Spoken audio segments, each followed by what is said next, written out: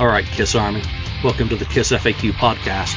Thank you for giving us your time today and letting us into your head. I hope we don't do any damage. This is a KISS-related podcast by the board for the board. We hope that you enjoy.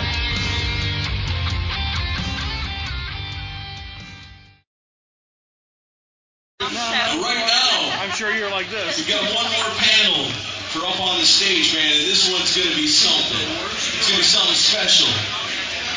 We have Julian Gill, who, if you don't know, this is KISS FAQ and the podcast that goes along with that. Come on, KISS fans. Julian Gill. This is your author. This is the guy that wrote all your favorite books. I know he's wrote a couple of my favorite books, man. That Elder book is something else. The things I didn't even ever want to know. They were all in the Elder book. The things I was afraid to know that turned out they were true. Julian Gill. He's got an awesome special guest team coming up here with him.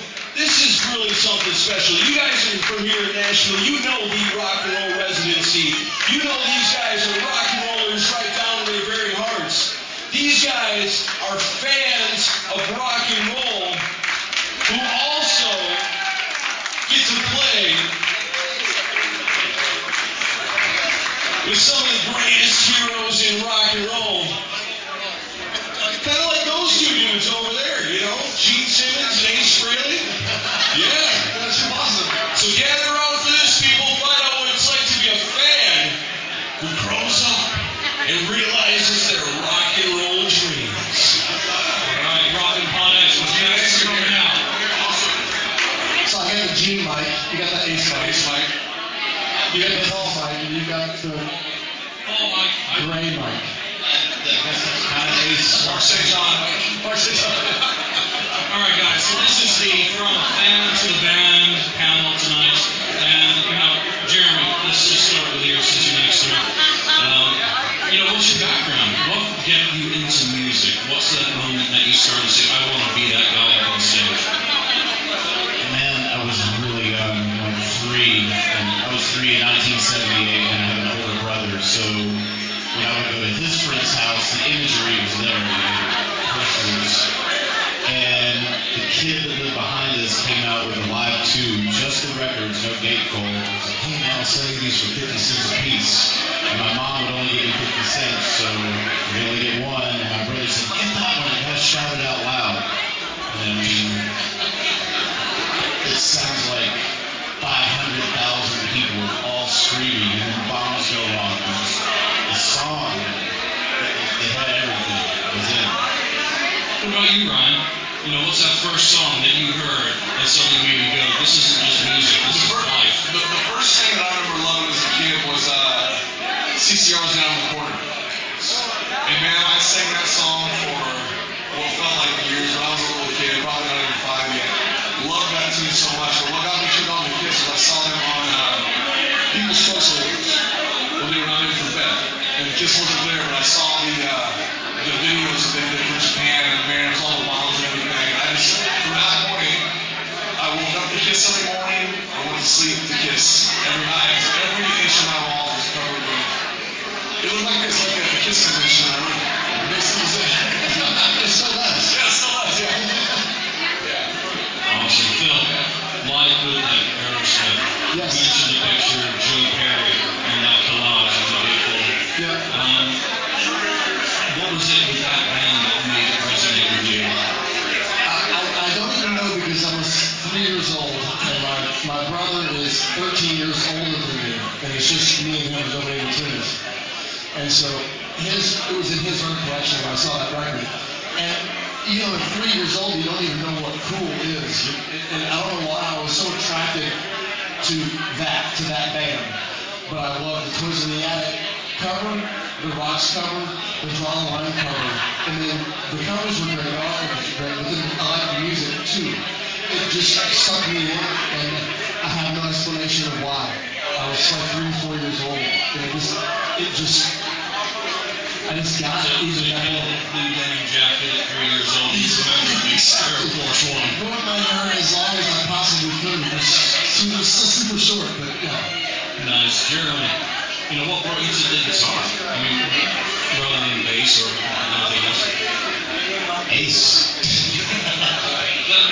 say anything else. Ace, that is an answer. That's an exclamation. Ryan, what about you? Man, honestly, the first time I played guitar, my mom said she wanted to learn to play guitar. So my dad bought a guitar for her birthday and it sat in the closet for 2 years. And then I saw Kiss, and I went and I dug the guitar out, and that's where the whole thing started. Literally, it wasn't Ace, it wasn't Paul, it was just like the whole idea. And 3 of the guys had guitars. I didn't even know what a bass was at that point. And just wanted to play guitar because of them. And I always say, it's weird that we're playing with those guys now because the 3 of us became friends because of Kiss. And the work that we were doing and where we ended up working together was because of that band. And we didn't know we were going to have it.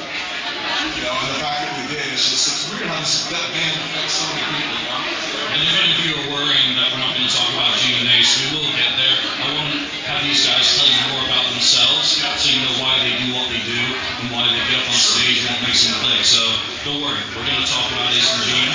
But Phil, what about you? Why guitar? And currently you're doing duties as bassist. But guitar came later. I played drums first, and then saxophone. The guitar came. I wanted to play guitar because of the Joe Perry picture, but I got my first guitar as a bribe because we were moving from Nebraska to Alabama when I was 12. I really didn't want to move, so to soften the blow, my parents bought me my first electric guitar. So it was kind of okay, well, we know you have to move, but we know you want one really bad. So I wish I still had it. It was an Epiphone hollow body that I've never seen again. And it was purple or maroon or something like that. Again, it was like a one-of-a-kind thing. I wish I still had it, but I don't. I traded it for a Series 10. One of those?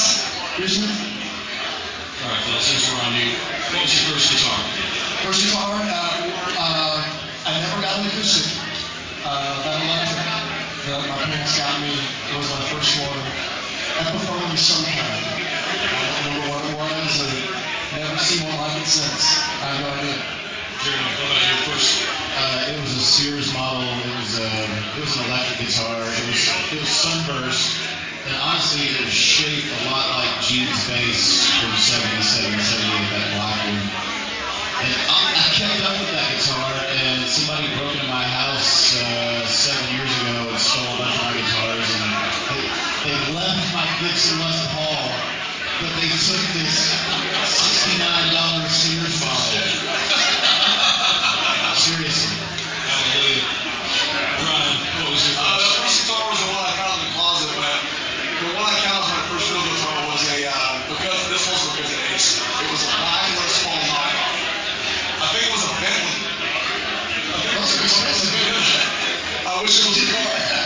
Like, you have some people that are like, oh, my first guitar is so sentimental and emotionally attached. This was a piece of shit. It was terrible.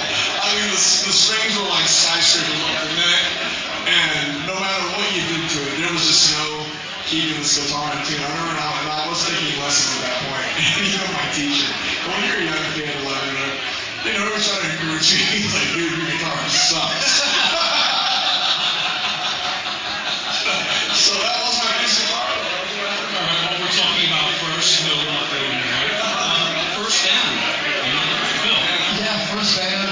I guess I was a sophomore in high school. It was called Excalibur. And we had one original song, Sword and Stone. And which we played, there was this, the local NBC affiliate in North Alabama where I live, WAFF, had a talent show.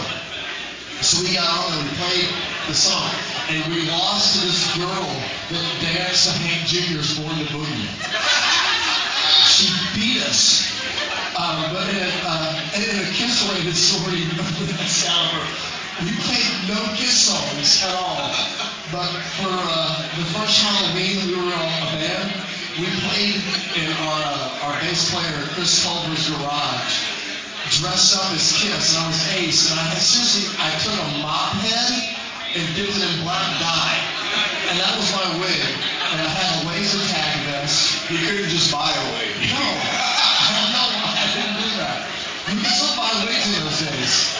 So laser tag vest and tinfoil everywhere, and we played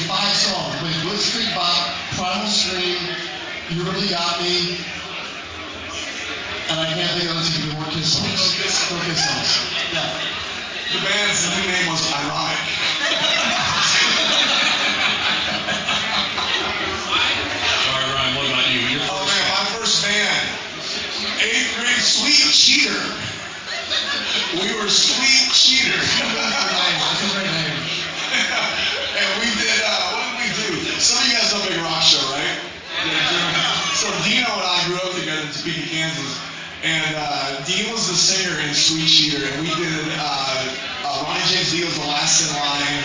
And I learned, you guys remember the Animalize concert in Detroit? You remember Paul's da da da da da da da da da? That was my solo spot. So I did that on this another piece of shit in my life. It's an Auto Flying V. And we did that. But one funny story that I think some of you guys might know. So this talent show, like Phil, we were in 8th grade. We did a show at Logan Junior High in Topeka, Kansas. And it was a big gymnasium, big stage kind of thing. The whole school was there. So we rented a smoke machine. Because you got to smoke. It's like a rock show. You got to smoke. But for rehearsals the day before, we couldn't get the machine. Right? And we told whoever was in charge, hey, we can smoke machine tomorrow. And we're like, yeah, that's fine. So at the end of the last in line, we're doing our big diamond. All of a sudden, this fucking cloud just fills the entire gym. Dino went and got the fire extinguisher, choked out the whole school, filled the gym up. Like, you know when someone blows up a feather pillow? Imagine that times 1,000. So that was Sweet Cheater's first and last gig. And Dino got fired. I fired Dean for the first time in 50 in our life. Yeah. He was a fire extinguisher, remember? In 8th grade. All right, Jeremy, can you top that? I can't really top that, but I can tie Kissin' a little better than that. It was called Rock Bottom, ROKBOTTOM. Man, I was never in like cover bands and stuff. Like as soon as I got to go with the band, we started making our own music and like, you know, trying to make it and shit. And God, I've been 16 for maybe a month, and we got to play the Cannery, if any of you Nashvilleians know it. And it's pretty cool to play a packed Cannery when you're 16 years old and sophomore in high school. And, you know, my bandmates were my age too, so he had us back the next month and put us on at 10:30, and I mean, that's like a sold-out Cannery. And, I mean, I thought I made it. Me and the singer thought we made it, so we kicked the other guys out of the band, and we went to Nashville. I mean, what an awesome bunch of stories about how you get started, but how do you move into becoming professional musicians? You guys make a living making music. You guys are out there grinding today. Jeremy, you've done work with John Corabi, I believe. John Corabi, and I played in a band called the Shazam for about 15 years. It's kind of a Cheap Trick-ish type band. I met Philip sort of through that band when he saw a gig. That pretty much occupied my whole life. I didn't really play for other people or anything. That was never part of my plan. I always thought I was going to make it with my band. And then, you know, activity slowed down, and I hung out with Philip, and we just kind of started playing together for fun. And then I met Ryan, and Big Rock Show happened, and then suddenly live music and you know, cover tunes and playing for other artists took over. That was never part of my plan. It just sort of happened. And that's one of the things, you know, I just want to thank you on John Corabi for One Live Night in Nashville. Obviously, it's an album that a lot of people in this audience already have. And if you don't, shame you. Again, it's fantastic, especially for a Motley album that's underrepresented and a lot of great songs. I want to know what's your favorite song to perform with John? I like Welcome to the Numb because he said we couldn't do it. He publicly said we couldn't do it. But at the end of the day, literally. Phil, what about you? I mean, going from in bands, you're learning your craft, you're learning your instrument, you're learning how to play. You know, when do you kind of figure out that you're going to be working music and not necessarily in an all-originals band trying to make it break out? Yeah, so I moved to Nashville in 2004. I went to work. I just took every single gig that I got offered. I didn't care who it was. I didn't care what it was. If I was available, I would do it. And you just do all those gigs, and you know you get paid, but then you also meet a whole slew of people. They also call you for the things that they do. So it just my network expanded like really quickly. And I've been country stuff for about 10 years. And then in 2016, like the res started to take off. Now, I guess in 17 is when we got the Gene gig, right? So, yeah. I moved up here and just did everything I possibly could. But how do you flip? I mean, you've worked with country acts like William Creed, Ronnie Atkins. How do you flip between genres as a working musician? Do you find any challenge in that? No, luckily for me, they never made me like wear a Telecaster up in here and put a cowboy hat on. But I always had to wear Les Paul on my knees and play loud, Orange or Marshall amps and kind of play, because I like Southern rock is my wheelhouse. Like I can Allman, Skinner, that kind of stuff. I can do. So that's what they want kind of now. They don't really want chicken and stuff. So the folks that I was playing with kind of hired me to do this, be that. So it wasn't a stretch at all. Now I do the same stuff exactly, but you just fine tune your own thing and make it work in whatever thing you're doing. Absolutely. Ryan, you can probably guess what I'm going to go for you on this. Oh man, it was weird. The one thing I learned was, this is my second time in Nashville. I got back here March of 04. I was here in the early 90s. I was here for about a year and a half, and I was a tape copy guy at EMI Music Publishing. And I was looking for a gig. I was going to the basement and doing demos. They let me go for free. And one of our riders was Desmond Child.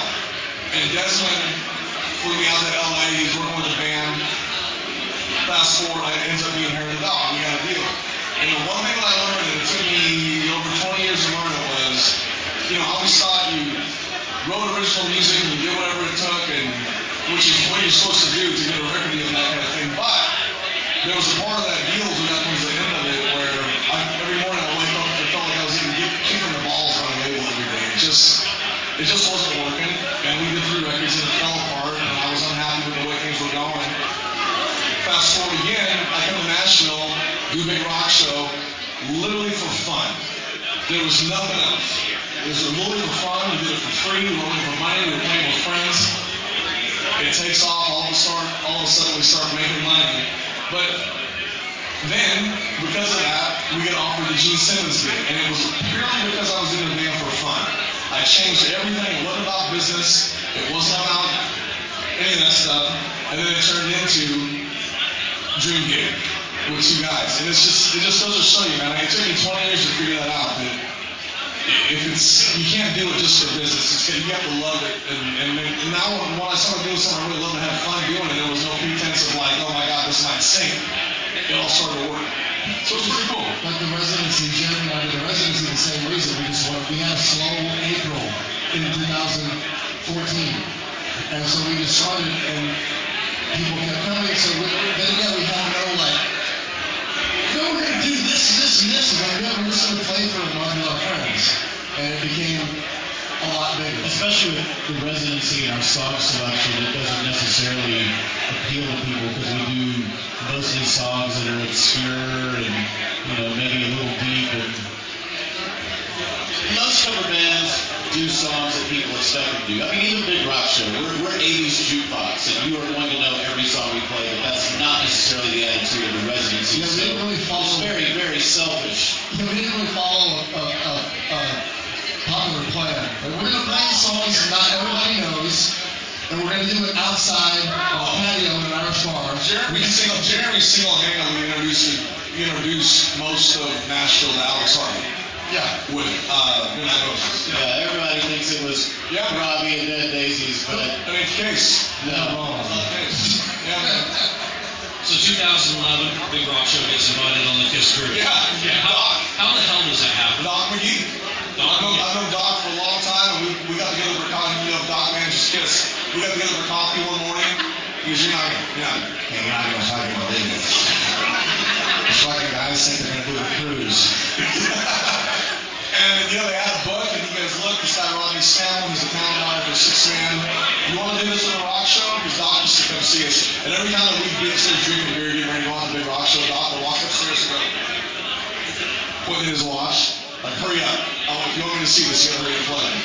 So anyway, he invited us on, and man, we got invited on every Kiss cruise after that to play with those guys. And it was so cool. And then it was 16, 17, I can't remember. Aldo got an email from Gene. He got my email from, not even from Doc. He got 16. it was 16 because we started on 17.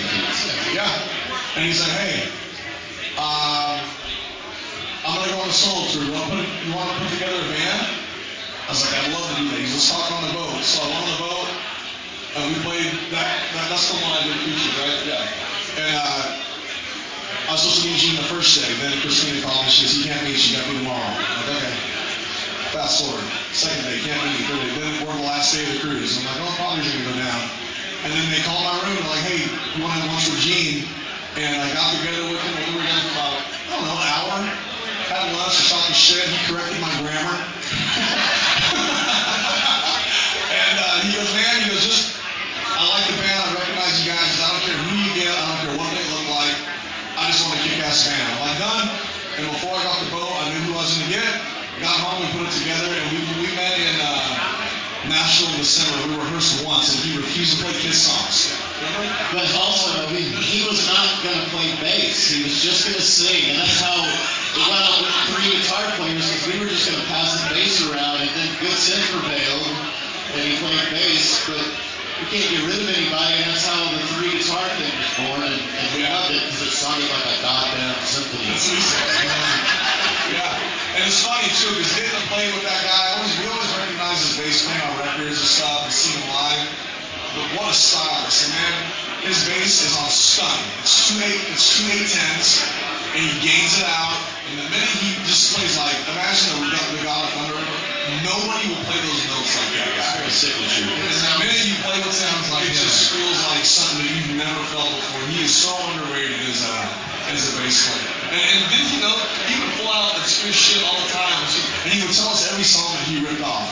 Yeah. Like Bitch was Deuce. Deuce is Bitch. What about Mountain? Mountain. That's Watching You is a combination of Born Under a Bad Sign and Never in My Life.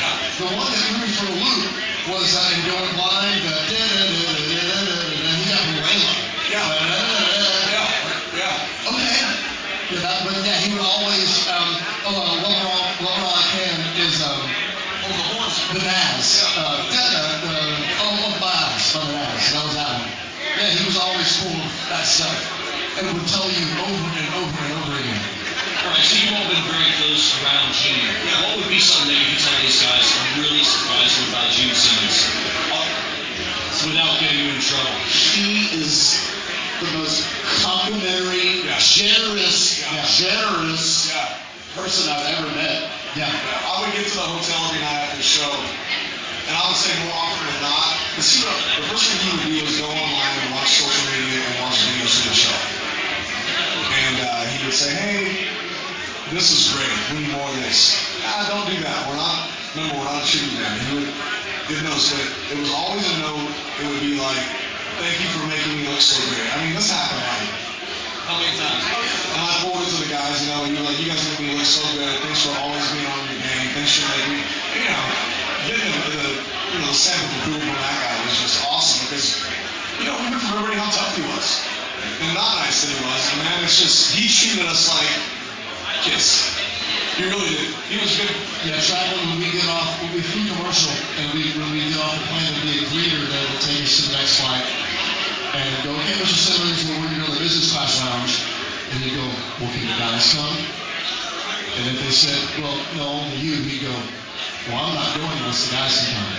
He never left us, and on the rare occasion that we couldn't get in, he would go to whatever burger joint in the airport that we went to and sit there and mess with the staff and take pictures with everybody. I mean, he really enjoys being Gene Simmons. But he was very Elvis too, because Elvis always did that thing. There's always these stories of people that worked with Elvis, and whenever people would want pictures, Elvis was like, welcome. You're welcome. And we would go to the airports, and Gene just wouldn't stop. If you wanted your photo, he said, look, keep walking. I can't stop walking. And they won't let me stop. They don't want me to stop. And yeah, if anybody wanted to sign signing things in the airport was weird, but his excuse for that was they won't let me. Well, who the fuck is they? United Airlines? What are you talking about? Who won't let you sign me? Sacramento Airport, so I cannot sign anything. You won't let me, I'm sorry. All right, so the Gene Simmons Band, for the 2 years you guys toured, was known for throwing out some rarities that us Kiss fans have been craving. So thank you so much.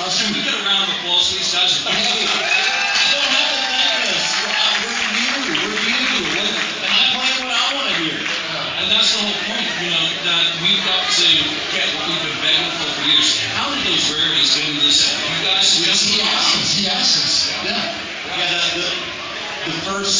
Before the first show, he asked, what are some cool Kiss classics we can play? That first group was like God Love for Sale, Charisma. She's so European. Yeah. Almost. No, that one was like a year later because we were gonna do Australia in February. And he changed the words. She is so Australian. So we had talked him into that tour, and then that wound up getting postponed, but he wanted to do it anyway because we were going to Europe. Man, the first time we did Almost Human, and it's all banged out, and he was that, but I mean, it was just, wasn't it? Weren't we doing that at Soundcheck in Cleveland, and he just walked in and started playing it? That's how it got in the set that night?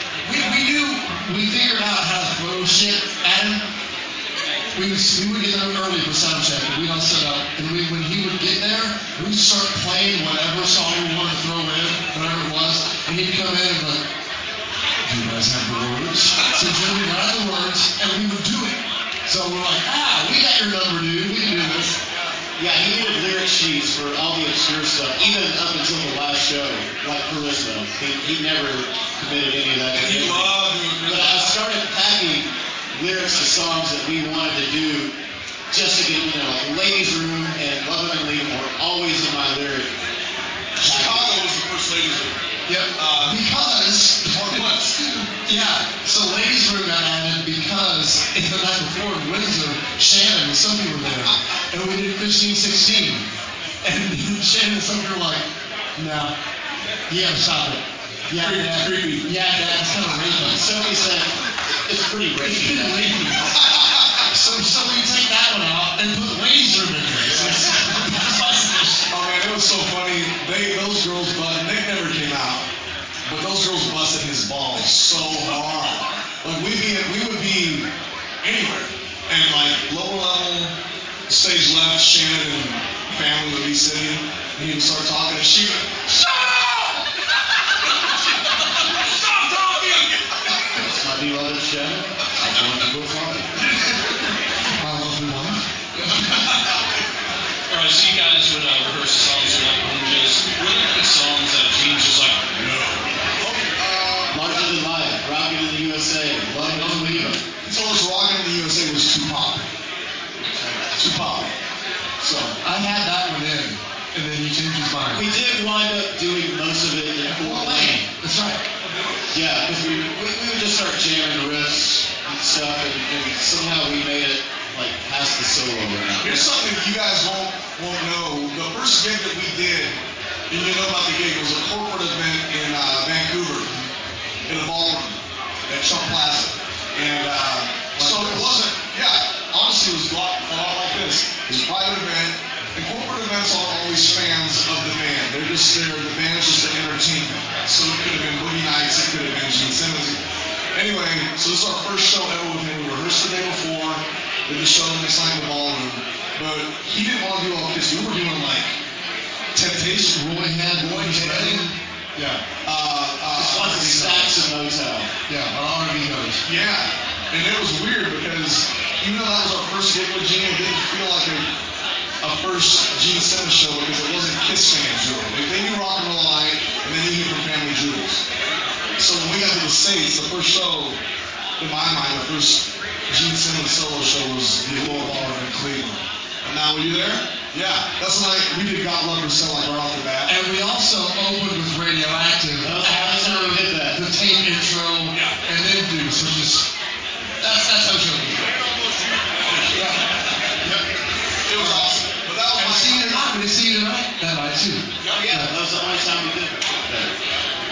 All right, so since then, you went to Australia and you played double duty, you backed Ace, and then you backed Gene. I just want an initial impression of what is the difference between Ace, Frehley, and Gene Simmons? Jeremy. Every fucking thing. The only similarity those guys have is that they were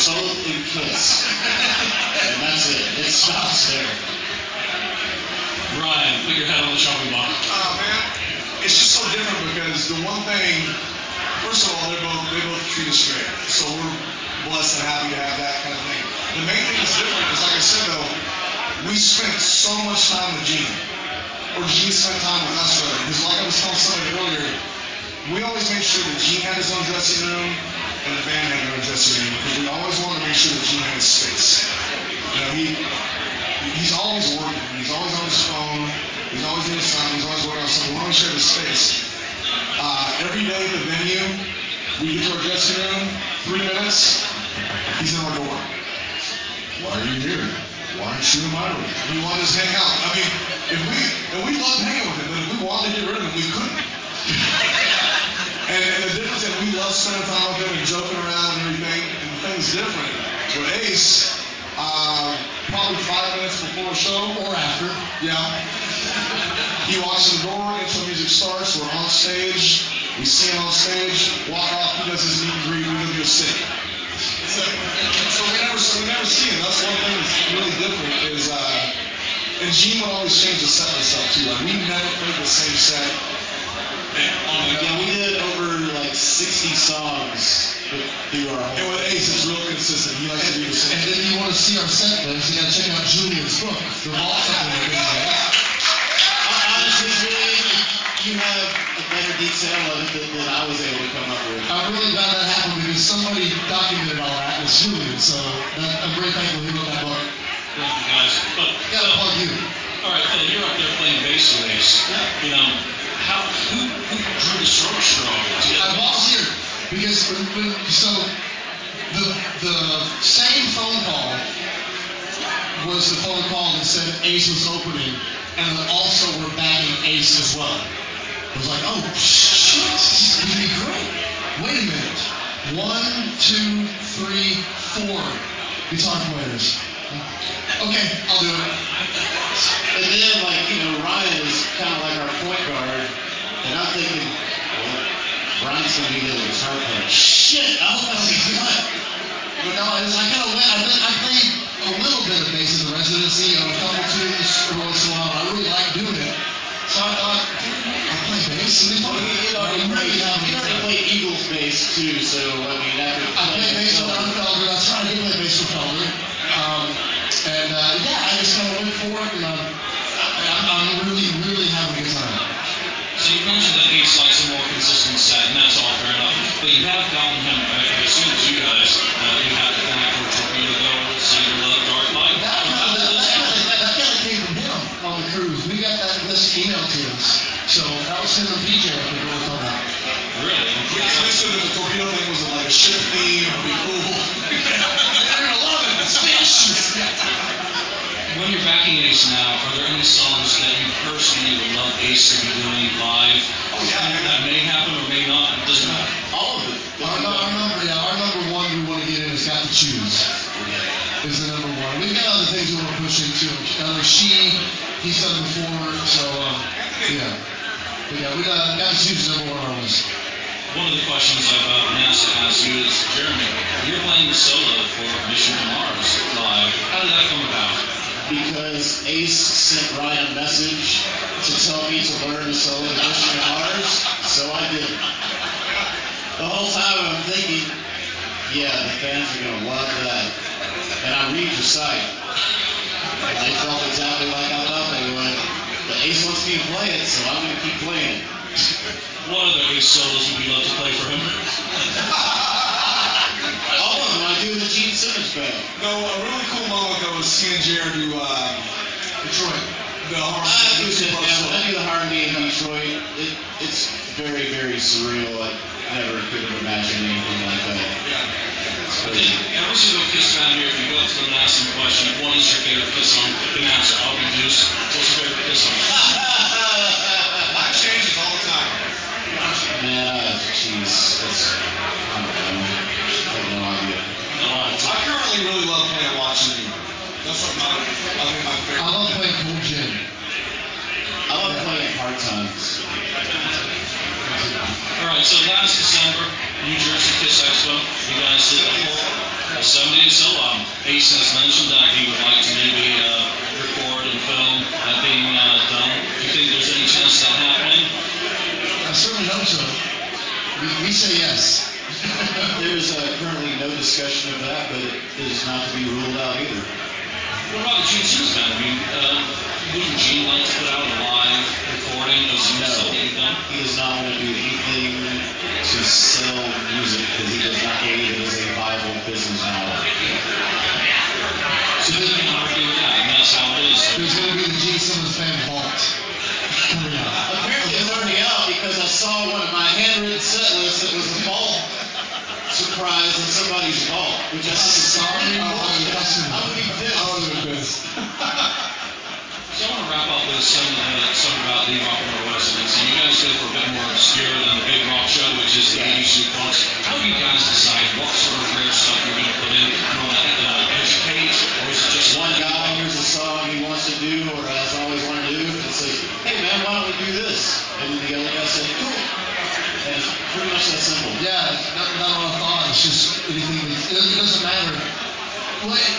doesn't matter who it is. The time kind of matters because we have kind of a time period we stick with.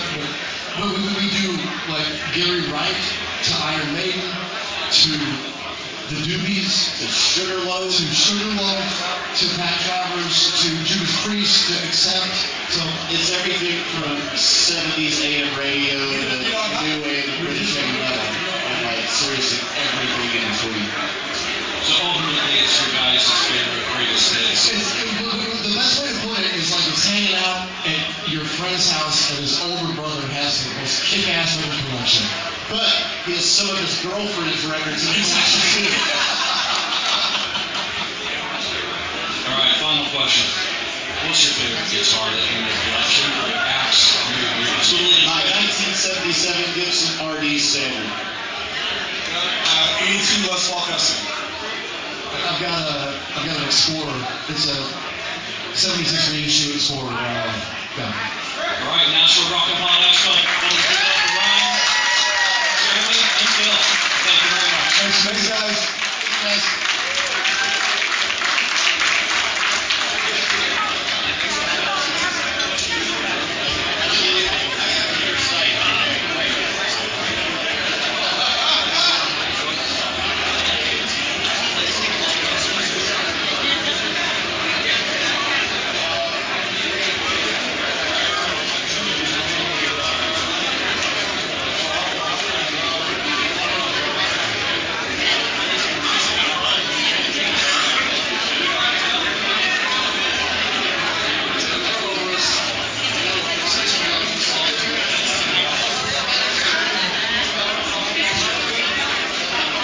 Thank you for spending time listening to the KISS FAQ podcast today. All sales are final, there are no refunds. If you'd like, look us up on Facebook or come over to the KISS FAQ message board and discuss the topic we've broadcast today. Don't forget to rate us on iTunes, Spreaker, or wherever you've listened to the show. We hope you'll join us again.